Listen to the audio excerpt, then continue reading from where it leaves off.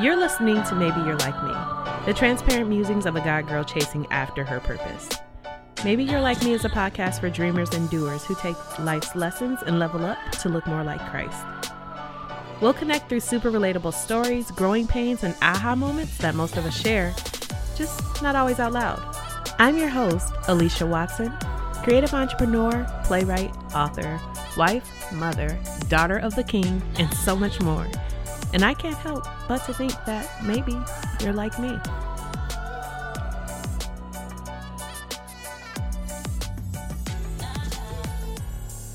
Hey, beautiful people. Thank you for joining me for another episode of Maybe You're Like Me. It's been so long since I've said that. Like legit over a year since I dropped an episode of this podcast. And I miss y'all.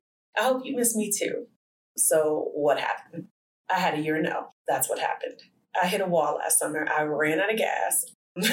There was no pushing through and no pressing on. I was over here tapping my empty pockets like, I ain't got it. I didn't have passion, compassion, insight, patience, trust, hope, energy, baby, whatever it was or what it could be. I was short. Do you hear me? And I think it all culminated with a visit to my doctor. I had put on weight really quickly and I didn't know why or how because I wasn't eating any differently and I was actually working out. But what I didn't know was that stress and a lack of sleep will affect your weight too. And with that, the weight gain also put me at a high risk for some different health issues, which was new for me because I've always been internally healthy, whether I was heavy or not. So that was also a factor in my year of no, needing to prioritize myself and pay more attention to the fact that I was about to let life and how it was lifing literally take my life. So something had to drastically change. And I knew through all of my work on my mental health that change needed to come through me. So I turned my focus to rest, mentally, spiritually, and emotionally. I stopped taking clients in my business at my regular capacity. I created a new service that worked with my new pace. I filled those slots. And then I spent 3 to 4 days a week at the pool with my kids because I love water. And that just gave me peace. And I stopped podcasting here, which was good for me because I didn't want to dump all over the podcast. I like to keep this space really light and flowy. I spoke up more. I was more confrontational. I was more clear, more decisive.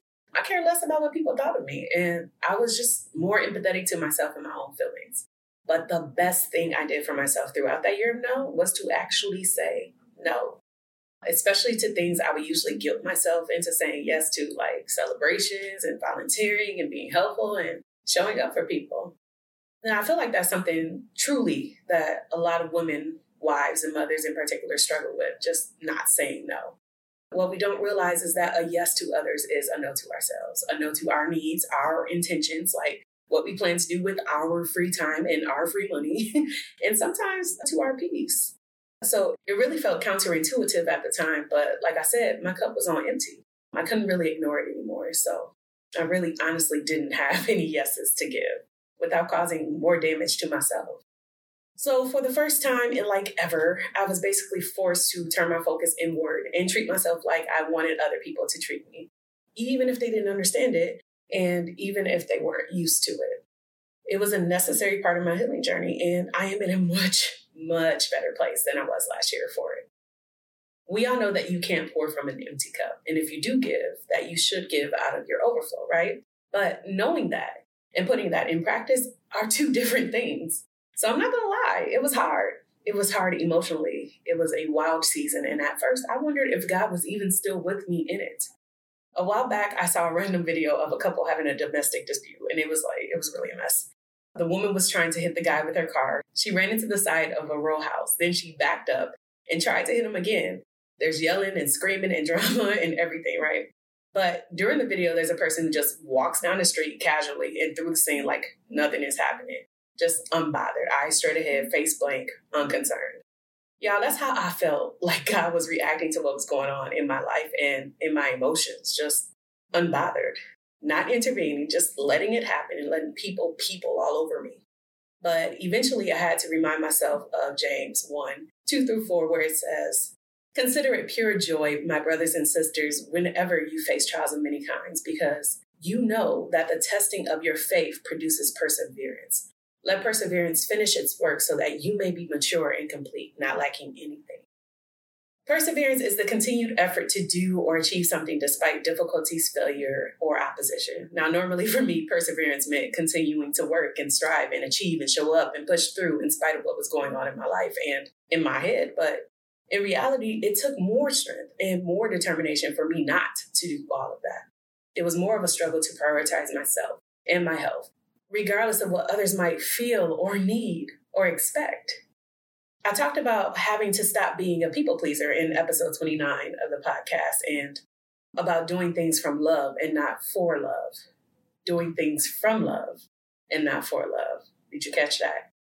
But what I really had to process was all the trauma that happened when I did do it for love and didn't receive that love, or when I loved and got betrayed, or when I had expectations of people and they didn't live up to them. When I stopped my constant motion and things got quiet and soft, it all hit me at once. Every unprocessed, brushed over, excused interaction from like the last 20 years started to weigh on me, and it started to torment me. It was tearing me up mentally, and when it started to affect me physically, I really had to take the Lord at his word. In Matthew 11:28, he says, "Come to me, all you who are weary and burdened, and I will give you rest." What I had become weary and burdened about was trusting others before I had learned to truly trust myself. So I learned to fully love myself through Secret Donuts, my book. But through this season, I had to learn to trust myself, to give myself what I wanted and what I needed. I trusted God, but I still had a hard time trusting others and that he would protect me from others. So I would say yes when I wanted to say no. And that was to say safe, which ended up feeling like self-betrayal after a while. And I'm not talking about putting confidence in my flesh. Instead, I needed to trust my intuition and that still small voice of the Holy Spirit within me.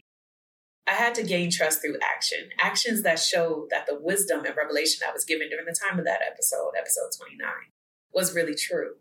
And if you haven't listened to that episode, you should go back and listen. It's a really good one. So basically last year, I started living a soft life before it was even a thing.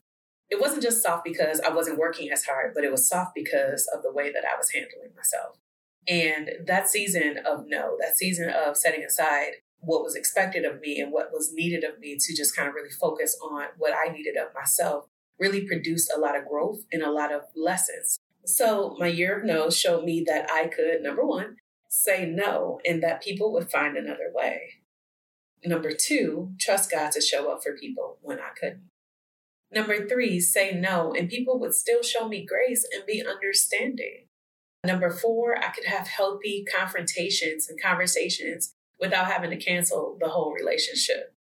Number five, it showed me that I could accept when other relationships have run their course. Number six, it showed me that I could be safe and secure in my Father's arms instead of trusting in my yes to keep me safe. And number seven, it showed me that I could allow God to provide for me in every area of my life. Number eight, I learned that I could let others show up for me without feeling the need to reciprocate, just accepting what they want to give. And lastly, it showed me that I could simply be without doing, without proving anything, and still be loved, accepted, and celebrated by myself first and then by others. And that's the point. A lot of us are burned out, overwhelmed, overburdened, our minds going 1,000 miles a minute when we could just say no, go to God and let him work some things out on our behalf and on the behalf of others. We tend to think that saying no will end in disaster. I'm here to tell you saying no didn't ruin things for me. I still have friends and have made even more new friends and connections within the last year. I made more money in my business than ever. I set hard boundaries and infused more authenticity into my relationships. I have learned to trust myself and my word to myself. I'm even more confident and more comfortable in my skin. I trusted God with my yeses and my nos, and he made me sit down and he let me rest in him. It reminds me of Psalm 23, and we all know this. The Lord is my shepherd, I lack nothing. He makes me lie down in green pastures. He leads me beside quiet waters. He refreshes my soul. He guides me along the right paths for his name's sake. Even though I walk through the darkest valley, I will fear no evil, for you are with me. Your rod and your staff, they comfort me. You prepare a table before me in the presence of my enemies. You anoint my head with oil. My cup overflows. Surely your goodness and your love will follow me all the days of my life, and I will dwell in the house of the Lord forever. I love that one. Because I was able to say no to some things, now I can give an authentic, emphatic yes to others. I've learned to be kind rather than just nice. And that truly shifted the dynamics of my relationships with myself and with others. I can trust when God instructs me to fall back and when he tells me to press through, knowing that his timing is perfect, that he protects me, and that he is truly working all things together for my good and for his glory.